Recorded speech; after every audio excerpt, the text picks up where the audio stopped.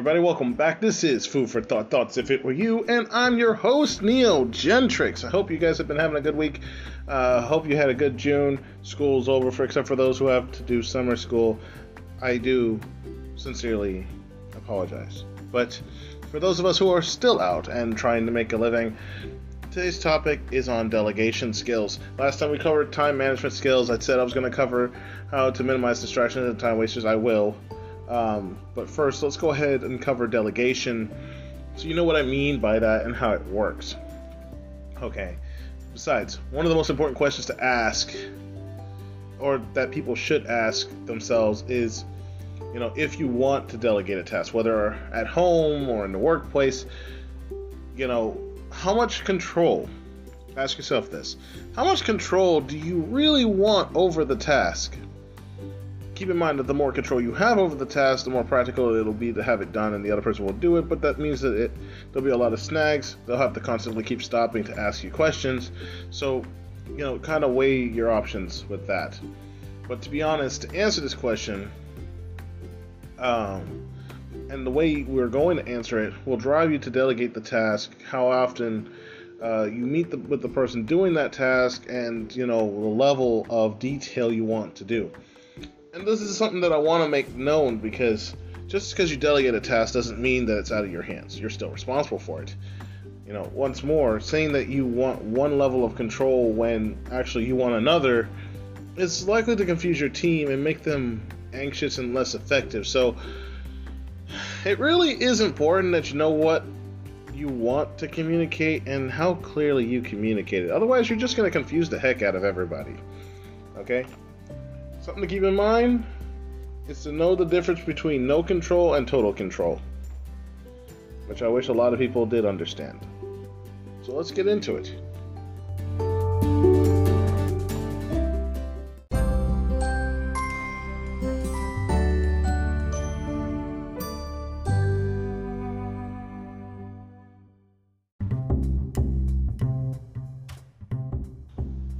Alright everybody, and we're back.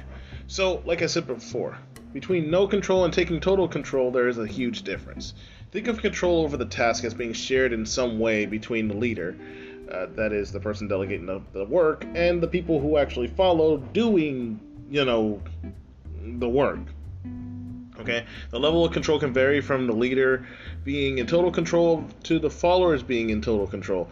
I mean, there's a whole spectrum of shared control between both. It just depends on if the leader is in total control or not, and that's a leadership style. Okay, now that's a whole nother thing entirely. I'll cover that later. But anyway, the leadership style being used here is likely to be either commanding or pace setting.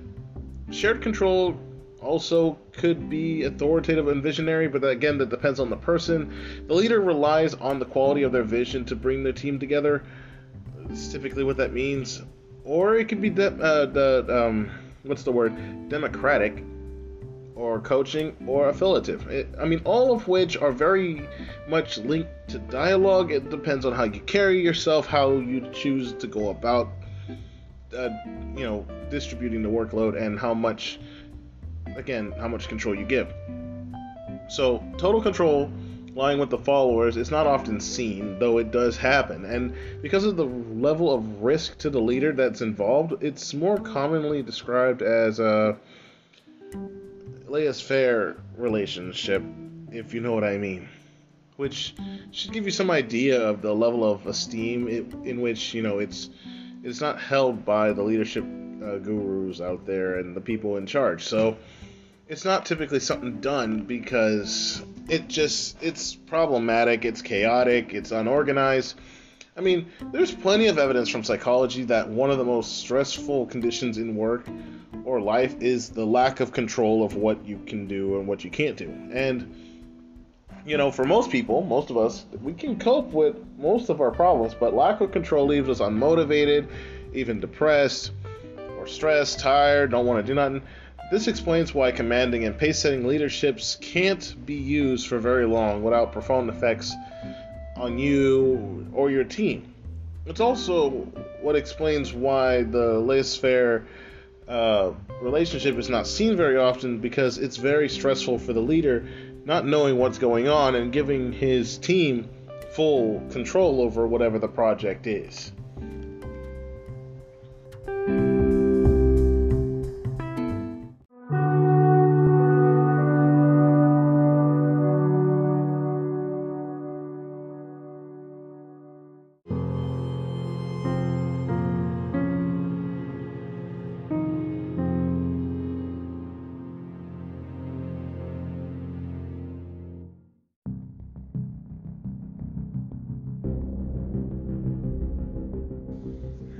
Alright, everybody, let's go ahead and talk about the 9 different levels of delegation that exist.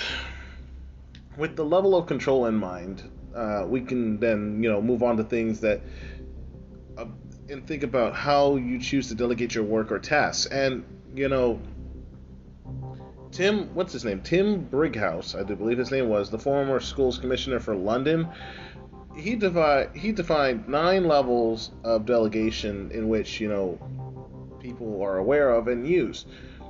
Okay? And the first one is, look into this problem, give me all the facts, I will then decide what to do. That's the first level. This is what you would tell the person that you're trying to delegate the task to see if they're competent, I'm assuming, based off of the fact that, he's basically giving him a task to see if what results resound from that, and then decides to go forward. Second would be, let me know the options available with the pros and cons of each. I will decide what to select. This keeps you in control, but still giving your delegee or person that you're assigning the task to some freedom, where he thinks he's in full control, but you're still the one commanding the line. 3. Let me know the criteria for your recommendation, which alternatives you have identified, and which one appears best to you. With any risks identified, I will make the decision.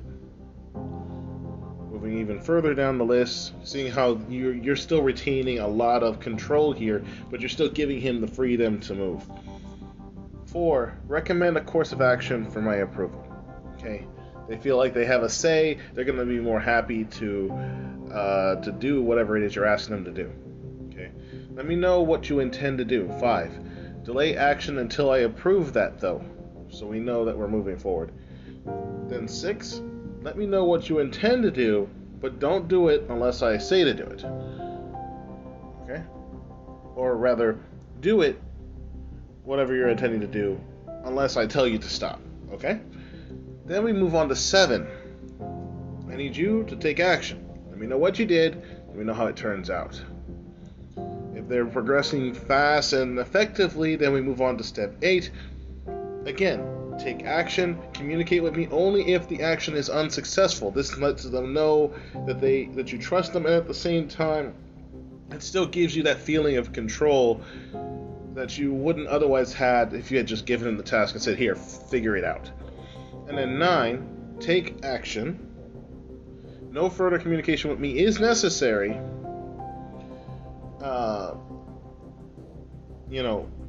As such, you're just assigning them the complete task. There are 9 levels, okay?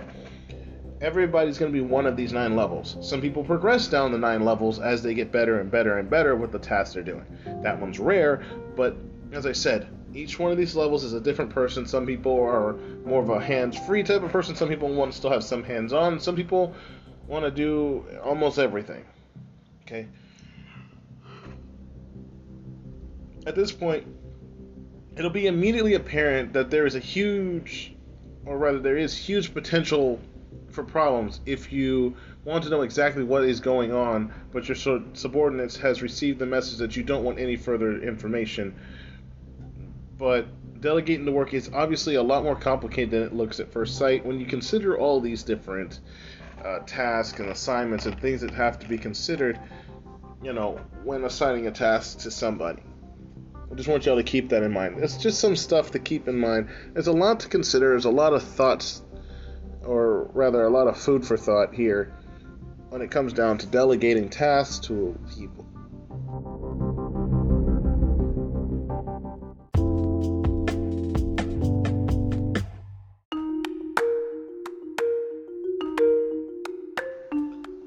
Alright, everybody, we're coming into the home stretch. Key skills when it comes to delegating work that everybody should know. Okay? From what I've already covered so far, even though it's just a little bit, like I said, it's just something to keep in mind for you, something to think about when you're delegating work.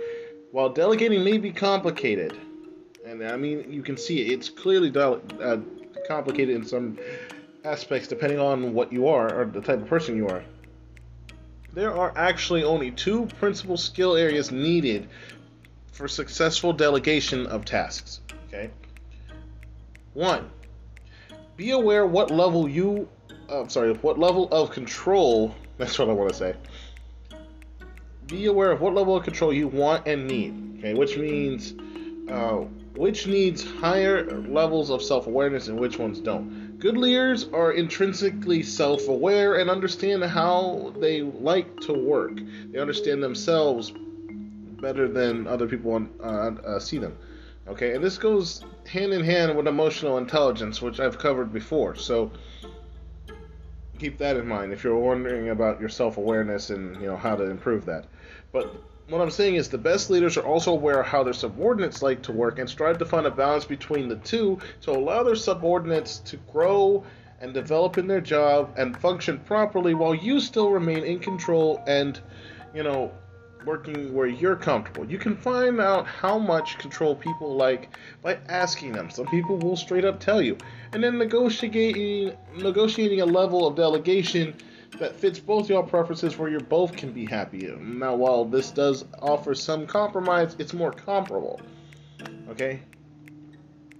That way you end up with a win-win situation instead of a lose-lose situation. Now, if you want to know about negotiation skills or what is negotiation, I will cover that next time, so, look forward to that. Again, that's another thing for another day. Moving on to number 2, make sure that you are absolutely clear with your subordinates what level of delegation you have used. This requires strong communication skills, though, and as I've mentioned before, interpersonal communication skills, verbal skills, all of these things are important. I've covered them before. Feel free to go back and look for those podcasts. And listen to them, okay? Delegation is not just a work skill, okay? The 9 levels of delegation work with children as well. For example, you might want your children to tidy up their rooms. In a level 1 delegation, you say, please go and have a look at your room. Come back and tell me how long you think it might take you to tidy up. And then I will decide whether you have time to do it before school. It doesn't leave the child much room to maneuver, but nor does it give them much of a chance to develop their own skills and take control of their lives, so that's definitely something you may not do. In a level 6 delegation, you might say, please go have a look at your room and come back and tell me what you think, when you think you might be able to tidy it. Once you've told me when you're going to do it, I expect you to get on it and do it. You might need to remind them later, but you are reminding them about a commitment which they made to you rather than an order you gave to them. And then, they as partners in the task and its timing, the control is shared and they're more willing to do it.